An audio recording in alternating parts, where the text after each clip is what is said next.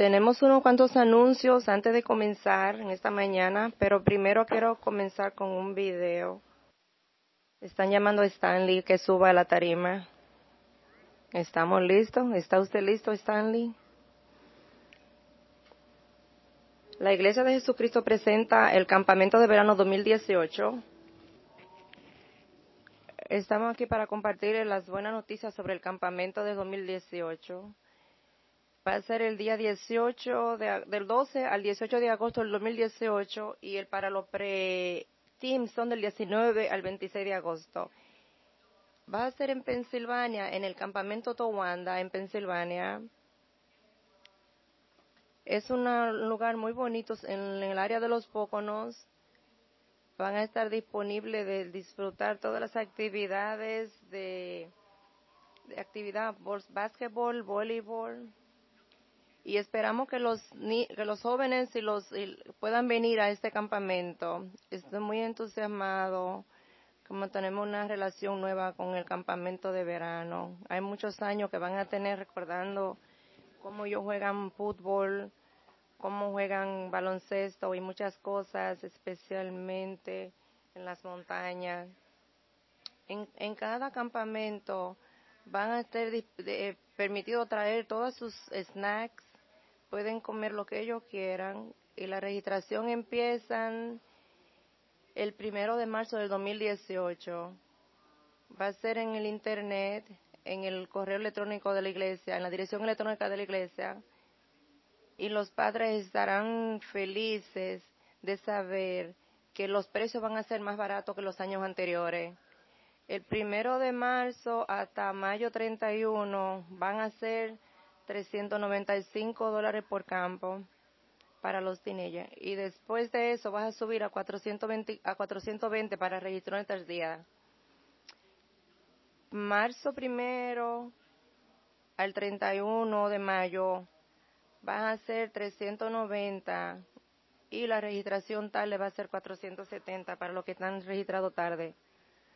No se preocupen por tratar de registrarse antes de esa fecha, porque no estará abierta la registración hasta marzo del 2018. Esperamos que como los padres y los del campo puedan disfrutar del campamento. Le damos las gracias en nombre de la iglesia por su apoyo por todos los años. Estamos excitados por este verano que viene y esperamos que ustedes nos compartan y nos acompañen en oraciones para que haya un cambio para los muchachos en agosto del 2018. Buen trabajo. Eso me recuerda a mí algo en esa presentación de ese video. Eso es para el verano del 2018, pero vienen algo para los adolescentes en enero del 2018, pero va a ser un festival para todos los muchachos de la iglesia de Nueva York. Va a ser algo extraño. Ustedes han visto lo que es un equipo de extraños. Va a ser en el fin de semana de Martin Luther King. Ya está en su calendario que ya lo dimos. Va a ser en enero. Este miércoles, la media semana, nos reunimos los hombres solamente. Vamos a tener lecciones. Pero el día 13 va a ser nuestra fiesta de Navidad. Ustedes están mirando que le estamos dando los volantes. Cada uno de los líderes de misiones se van a encargar de entregar y de distribuir la información. Todavía tenemos tiempo para que cada quien sepa lo que hay que hacer. Pero recuerden que para los hombres, la semana que viene, el miércoles, y el miércoles siguiente va a ser una fiesta de Navidad para todos aquí. Hablando de fiesta, voy a decir algo antes de empezar la lección. Pam y Antoine están celebrando una fiesta del aniversario de 27 años de ellos juntos. Ellos están en England o algo así, pero todavía están celebrando. Una cosa que me pone a mí estoy buscando a Miss Marie porque esa mujer sí que puede bailar. Ahí está, ella tiene que estar todavía cansada. Ella está bailando todo el tiempo. Tú quieres algo de beber y seguía por ahí bailando todo el tiempo. Y ella no se sienta. Yo estaba orando por el esposo para que la mantenga saludable, porque ella estaba haciendo todas las cosas y él decía, ¿qué está pasando? Pero ellos saben bailar porque son de aquí del Bronx, nada más en la fiesta es porque son del Bronx. Yo digo eso porque nos hemos mudado de Kansas y a todas las personas que yo le comparto eso le decimos, nos mudamos desde Kansas. Y le dicen, oh, tú no te cansas ya, ¿te recuerdas? Yo le he dicho ya como 740 veces desde que vine, pero quiero decirle que no hay un lugar como en casa. Voy a usar esto para el servicio de hoy. Voy a hablar sobre la película del El Mago de Oz. ¿Ustedes han visto alguna vez esta película?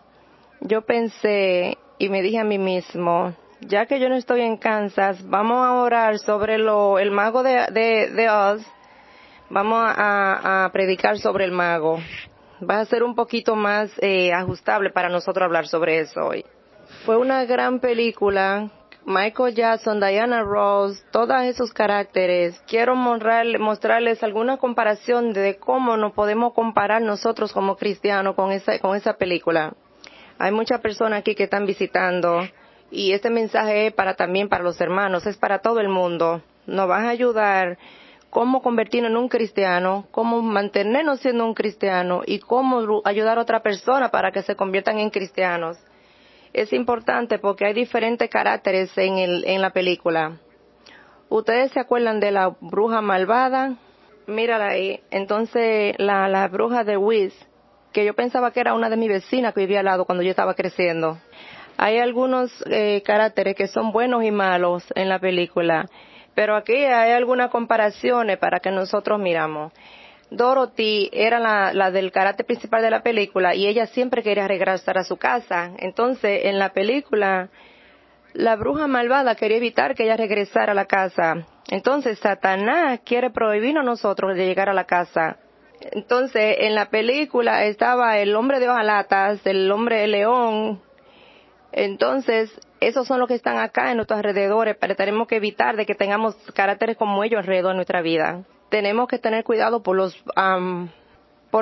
personas que están a nuestro alrededor que no pueden evitar llegar hacia nuestro camino al reino.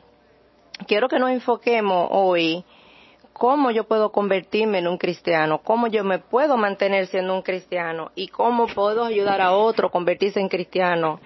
Que no importa qué tan alto el nivel de nuestra espiritualidad esté hoy, nos puede ayudar para crecer o mantenernos en el nivel que tenemos que estar. Y hay muchas cosas que nos vamos a comparar con los caracteres en esta película. Hay diferentes características, hay diferentes síndromes. Está el síndrome del corazón, el síndrome del espantapájaro. Hay muchas personas que podemos tener miedo. Si yo supiera mucho más de la Biblia, estuviera más preparado para estudiar con otra persona y pudiera manejar mi situación mejor. Siempre decimos de que si nosotros tuviéramos algo, si tuviéramos esto más, si pudiéramos hacer otra cosa, siempre tenemos una excusa. Pero la Biblia es muy compleja. Tiene 66 libros. Tiene 1189 capítulos diferentes. Ha sido leído, escribida sobre alrededor de 1500 años. Tienes docenas de autores. Tienes miles de personajes inspirada por Dios y miles de profecías. Pero hay una cosa que le quiero decir. La salvación es para todos los hombres, no importa quién es. Dios quiere que tú vengas y tengas conocimiento de la verdad y te haga libre. Vamos a ver lo que dice Colosenses 3, versículo 11. Dice, ya no tiene importancia el ser griego o judío, o el estar circuncidado o no estarlo, el ser extranjero, inculto, esclavo libre, sino que Cristo es todo y está en todos. Él dice que Él vino a salvarnos a todos, los judíos, los griegos, los blancos, los cubanos, los jamaiquinos, no importa de dónde somos, vino para hacernos libres a nosotros. Pero hay muchos de nosotros que somos libres, pero todavía vivimos en una celda. Y ese es un problema, porque Jesucristo murió para salvarnos. Pero nosotros decimos, oh, pero si me he hecho pelear en una cosa, yo vuelvo para atrás. Tengo que volver para atrás porque Satanás me tiene atrapado. Tiene que entender que Jesús te hizo libre. No quiere decir que tú no vas a pecar, pero tienes que sentirte libre, porque cuando tú estás libre, tú estás feliz, tú estás excitado. Tienes que preguntarte a ti mismo, ¿por qué tú no estás feliz donde tú estás hoy? Nosotros todos deberíamos ser felices en cada momento. Que no tuviéramos ni siquiera que hablar sobre la iglesia, porque nuestra iglesia refleja una feliz tan grande que la gente te van a decir, ¿y por qué tú estás tan contento? Y tú le dices, estoy viviendo una vida libre, o está viviendo una libre que si tú estuvieras en probatoria. Tú no sabes lo que está diciendo. Uno de estos días puede pasar cualquier cosa y tú no puedes pensar que tú puedes volver para atrás. Eso no fue por eso no fue que Jesús murió, para que tú tuvieras con miedo de volver atrás a la prisión de Satanás. Tú tienes que entender que Él está aquí porque te salvó. Primera de Juan, nadie dijo amén porque ustedes saben que están en probatoria. Ustedes quieren, pero no, nadie dijo amén. Primera de Juan 5:12 dice, el que tiene al Hijo de Dios tiene también esta vida, pero el que no tiene el Hijo de Dios no la tiene. Eso es lo más claro que ustedes pueden llegar. ¿Ustedes se sienten llenos de vida en esta mañana? Todo el mundo debió decir que sí. Ustedes no pueden estar preocupados por la persona que está sentada al lado tuyo para decir sí o no. Usted no puede estar preocupado por tu esposa que está al lado tuyo. Si tú vives una vida en plenitud, tú no puedes estar preocupado de nadie alrededor tuyo. Es solo entre tú y Dios.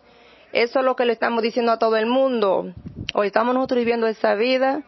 No podemos permitir que las otras personas sigan burlándose de nosotros, pensando de que no estamos haciendo la cosa como Dios manda. Tenemos que calmarnos. Tenemos que estar pendientes. Mira Hebreo capítulo 14, Hebreo 4 al 14, 16. Hebreo 14, versículo 4, 14. Jesús, el Hijo de Dios, es nuestro gran sumo sacerdote que se ha entregado en el cielo. Por eso debemos seguir firmes en la fe que profesamos, pues nuestro sumo sacerdote puede compadecerse de nuestra debilidad, porque él también estuvo sometido a la misma prueba que nosotros, solo que él jamás pecó. Acerquémonos pues con confianza al trono que nuestro Dios amoroso, para que Él tenga misericordia de nosotros y en su bondad nos ayude en la hora de la necesidad. Él dice que necesitamos ser confidentes en quiénes somos nosotros, por quien Dios es. La situación es, vamos a ver, vamos a tener más conocimiento. Está todo ahí. ¿Qué yo estoy haciendo para obtener el conocimiento y la confidencia que necesito? Porque cada reto que Dios nos da, en la Biblia habla sobre todas las tentaciones que estuvimos expuestos. Y la gente dice, amén, yo creo en Dios, pero pónganse ustedes mismos en la situación. Cuando ustedes están pasando por situaciones, tienen que pensar en cómo fue que Jesucristo estuvo para estar en la situación que yo estoy ahora. Si tienen miedo, es un poco de esfuerzo que tenemos que poner, pero Jesús no perdió lo que yo perdí, pero Él no vivió en una ciudad como la que yo vivo. Pero hay una mujer desnuda cometiendo adulterio enfrente de Él, y Él no se puso a mirar así. Él comenzó a orar. Él puso sus ojos en otro lugar. ¿Puede relacionarse con nosotros? Claro que sí. Tú no entiendes mi vida de mi familia, pero cada quien tiene una familia con situaciones. Yo vivo con unos padres solteros en mi casa, pero nadie sabe porque Jesucristo también pasó por situaciones y nos dan situaciones para encontrar cómo vamos a tener la confidencia. No tenemos necesidad de que nos estén preguntando, ¿tú estás teniendo tiempo con Dios todos los días? Eso es ridículo. Tú tienes que estar todo el tiempo pendiente porque Jesucristo murió por ti. Tú tienes que saber que necesitas tener tiempo con Dios. Tú tienes que leer la Biblia todos los días y orar todos los días. Y le estoy diciendo eso, si ustedes están leyendo la Biblia con alguien, tú tienes que preguntar a la persona, ¿tú estás leyendo la Biblia todos los días? Tenemos que asegurarnos que todos estamos pendientes, haciendo discipulado, buscando el grupo de misión y manteniendo en contacto.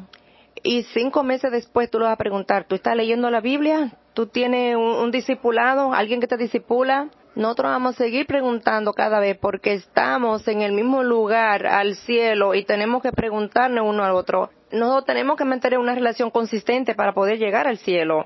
Y nadie me va a ayudar lo que uno dice. Tenemos que ayudarnos uno con otro. Tienes que preguntarte a ti mismo, Tú vives en el síndrome del hombre de hojalata, pero te voy a decir algo. Él fue uno de los más inteligentes de ellos. Ustedes tienen miedo de cosas, pero tenemos todo el coraje enfrente de ti. No podemos mantenernos en el síndrome del hombre de hojalata. Tenemos que leer la Biblia todos los días. Sam le dio un reto, 77 días.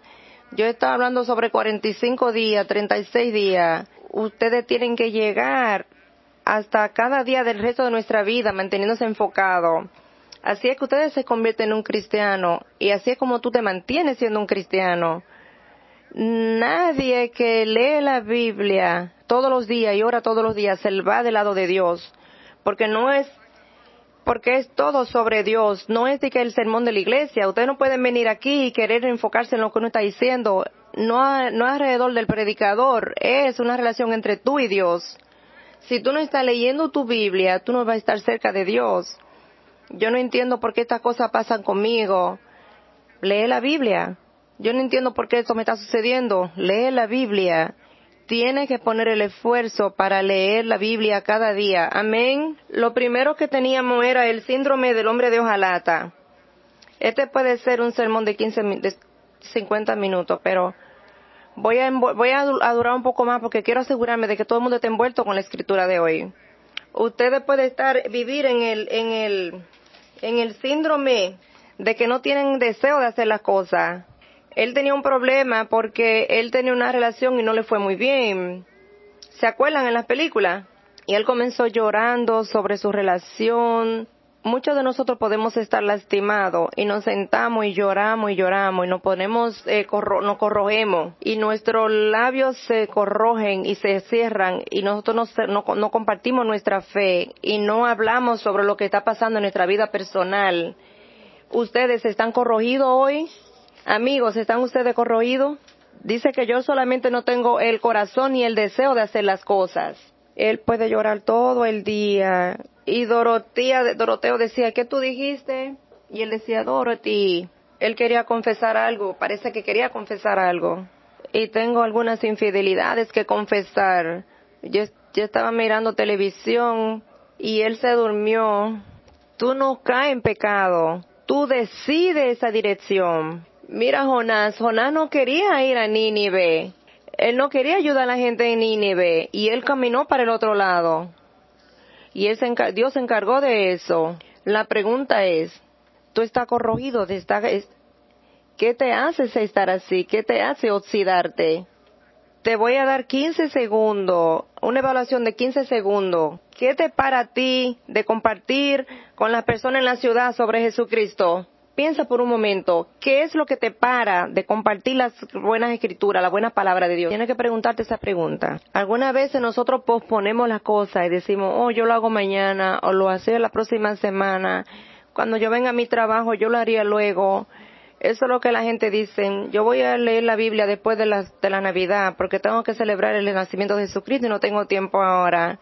Lo hago después. No, mis hijos van a comenzar la escuela, yo espero que se gradúen. Y después tú dices, yo están en la universidad, ahora tengo que esperar que termine la universidad. Y después los hijos se van, están en un nursing home y están viejos y todavía tú estás esperando para comenzar a estudiar la Biblia. Hacemos excusas, nosotros posponemos todo y no hacemos las cosas que Dios quiere que hagamos. Algunas veces decimos, estamos muy ocupados. Las personas en New York a veces son muy rudas y están ocupadas y hacen cosas y andan siempre rápido, por donde quiera que van a andar rápido. Pero yo digo, ustedes están tan ocupadas que tú no estás tomando el tiempo para pensar en tu salvación eterna. ¿Qué nos para? ¿Qué es lo que nos hace corroído? Los sentimientos nos pueden corregir. Yo no creo que es lo que Dios, por eso fue que Dios murió en la cruz, que tú dices, yo no siento cómo hacer eso hoy. Yo no siento esa manera. Eso no fue lo que Jesús dijo. Vamos a buscar el Salmo 81. El versículo 10. Salmos 81, versículo 10. Yo soy el Señor tu Dios, el que te sacó de la tierra de Egipto. Abre tu boca y yo te satisfaceré. Pero mi pueblo no quiso oírme. Israel no quiso obedecerme. Por eso los dejé seguir con su capricho y vivieron como mejor les pareció. Si mi pueblo hubiera escuchado, si Israel hubiera seguido mis caminos, en un abrir y cerrar de los ojos yo habría humillado a sus enemigos y castigados a sus contrarios. Los que odian al Señor caerían aterrados y su condenación quedaría sellada. Dios alimentaría a su pueblo con lo mejor del trigo y con miel silvestre apagará su sed. Si tú estuvieras escuchándome a mí, si tú me siguieras a mí, yo me encargaría de ti. Todas esas cosas en nuestra vida está en cómo nosotros confiamos en Dios. Nosotros confiamos en Dios para que nos ayude con nuestras cosas. Es de la única manera que tenemos miedo. Pero cada cosa que usted dice es por la razón de que tú no compartes tu fe de esa manera. Eso es una falta de fe, de confiar en Dios. ¿Qué es la peor cosa que puede pasar si tú compartes tu fe? Ellos pueden decir que no, te pueden decir que tú estás loco. ¿Cuántas veces personas no te dicen eso? Ellos no van a ser tus amigos, van a dejar de ser tus amigos. No nos vas a lastimar compartir la fe. Pero hay algo que nos para nuestra creencia en Dios. ¿Dónde está tu lata de aceite para tú lubricar tu fe? ¿Dónde está nuestra lubricación? Hay una realidad del infierno que es real. La realidad del infierno es real. Tú no quieres que el infierno sea como un show de televisión, que tú lo vas a mirar y ya, que tú vas a tratar con eso. Tenemos que hacer algo, porque si no hacemos algo, van a haber muchas personas que van a terminar ahí, porque nosotros no estamos haciendo lo que tenemos que hacer. Busquemos a Lucas en el capítulo 16. Lucas 16, versículo 19. Había un hombre rico que se vestía con ropa fina y elegante y que todos los días ofrecía espléndido banquete. Había también un pobre llamado Lázaro que estaba lleno de llagas y se sentaba en el suelo a la puerta del rico.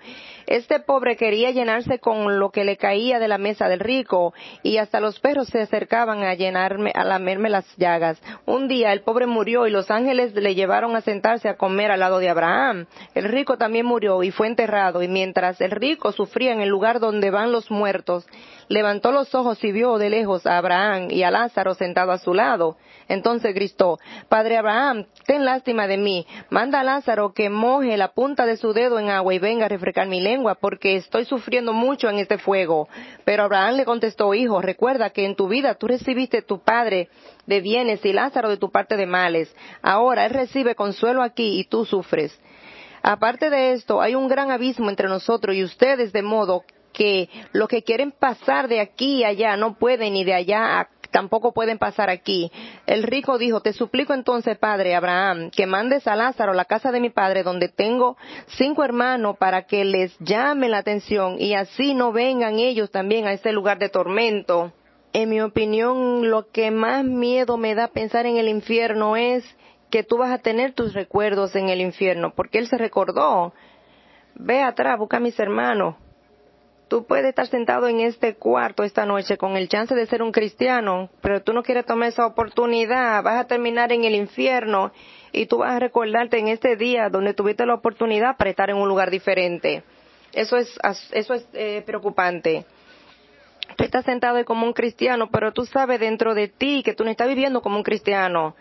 Tú tienes la oportunidad de arrepentirte ahora mismo y tú elegiste no hacerlo. Pero tú lo vas a recordar cuando estés en el infierno. Yo tuve la oportunidad de cambiar. Tuve la oportunidad de ser un cristiano. No una vez, ni 2 o 3 veces, múltiples veces. Y no podemos estar enojados de nadie, porque la oportunidad nos la dieron. La situación es, ¿nosotros la tomamos o no? Esa es una de las cosas que yo puedo hacer, tu lata de aceite para lubricarte. Una motivación, pero es una motivación de ir al infierno. Es algo terrible. Es como perder tus labios. Yo necesito empezar a hacer algo, necesito hacer un cambio. Yo amo a esta persona, yo no quiero que se vaya al infierno. Déjame hacer algo para salvarla, para ayudarla. Y al mismo tiempo, la realización del cielo es otra lámpara, otra lata de aceite, porque si hay un lugar para nosotros. Busquemos Apocalipsis 14, en el versículo 13. Apocalipsis 14, versículo 13. Entonces oí una voz del cielo que me decía: escribe esto: dichoso de quien en adelante de los Dichoso de quien en adelante los que mueren unidos al Señor, si dice el Espíritu, ellos descansarán en su trabajo, pues sus obras los acompañarán. En el capítulo 21, versículo 5, 21:5 dice, el que estaba sentado en el trono dijo, yo hago nuevas todas las cosas. Y también dijo, escribe porque esas palabras son verdaderas y dignas de confianza. Después me dijo, y está hecho, yo soy el Alfa y el Omega, el principio y el fin. Al que tenga sed le daré de beber del manantial del agua de la vida, sin que le cueste nada.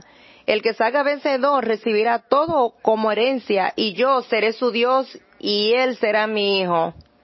Eso es algo maravilloso, que Dios te dice, yo quiero que tú seas mi hijo. Yo te quiero conmigo en el cielo. ¿Tú te imaginas estar en el cielo y Dios caminando alrededor de ti y comenzar una conversación contigo? Solamente piensen en eso. Y cuando esto terminó, ahí viene Abraham y viene Pedro y tú le vas a preguntar todas esas preguntas que tú tengas al respeto. El cielo es un lugar de felicidad. Puede ser tu aceite para lubricarte. Pero tenemos que pedir por el aceite. Y el hombre de hojalata lo dijo, tenemos que ir detrás de ese aceite, no podemos mantenernos corrojidos. Tenemos que hacer una decisión de soltar esos labios para seguir hacia adelante. Entonces tenemos el síndrome del cobarde, del león cobarde. El león estaba asustado. Él se supone que es el rey de la jungla, que tenga fuerza, que sea, y era uno de los que estaba más asustado. Muchas veces nosotros nos asustamos cuando Dios es todo lo opuesto. Si tú te estás asustado, pero Dios te dice, yo te doy un espíritu de coraje, no te sientas solo. Algunas mecedoras son buenas que te mecen y te hacen sentir bien a ti, van para adelante y para atrás. Tú puedes estar ahí por años, pero tú no vas para ningún lado. Eso no se mueve. Eso es lo que podemos pasar con nosotros, quedarnos atrapados en el miedo, en las preocupaciones y nunca llegamos a ningún lugar, porque nos sentimos ocupados, pero no estamos llegando a ningún lado. Primera de Timoteo, segunda de Timoteo 1 del 6, segunda de Timoteo 1, versículo 6. Por eso te recomiendo que avive el fuego del don que Dios te dio cuando te impulse sus manos. Pues Dios nos ha dado un espíritu de temor, sino un espíritu de poder, de amor y de buen juicio. No te avergüences. Cuando tenemos miedo de algo, tenemos que enfrentar ese miedo. Preguntarse, ¿por qué yo tengo miedo de esto? ¿Si esto es más grande que Dios? Tenemos que hacer las cosas que Dios nos llamó para hacer. Este es el carácter que tenemos que hacer como Dorotea. Porque ella nos enseñó que no hay lugar como estar en casa. No hay lugar como estar en la casa. Hay cosas específicas que yo quiero que ustedes se enfoquen en esto. Ella hizo una decisión que iba a su casa, iba a traer todos sus amigos como ella pudo. Tenemos que tomar una decisión. No es una decisión de yo querer ir al cielo. Yo tengo que pensar en traer todas las personas que yo puedo traer al cielo conmigo. No podemos darnos por vencido con nuestra familia. Nunca lo haga con tu familia. Aunque ellos no te vean, tú solamente tienes que orar por ellos y mantenerte en oraciones. Y no pare de orar. Haga lo que sea. Tú no tienes ni que decirle que tú estás orando por ellos. Eso es algo entre tú y Dios. Solamente mantente a hacerlo. Pero nunca te dé por vencido con tu familia. Otra cosa de Dorothy. Ella amaba a sus amigos, aunque fueran diferentes. Ella puede decir, oh, tú eres lo que fuiste. Tú eres una persona emocional. O tú eres tonto. Ella pudo haber pensado en lo que fuera, pero ella no se enfocó en los problemas que tenía. Si ella no se hubiese enfocado en eso, no hace el viaje con ellos. Nosotros somos discípulos, pero nosotros no podemos elegir a nuestros hermanos.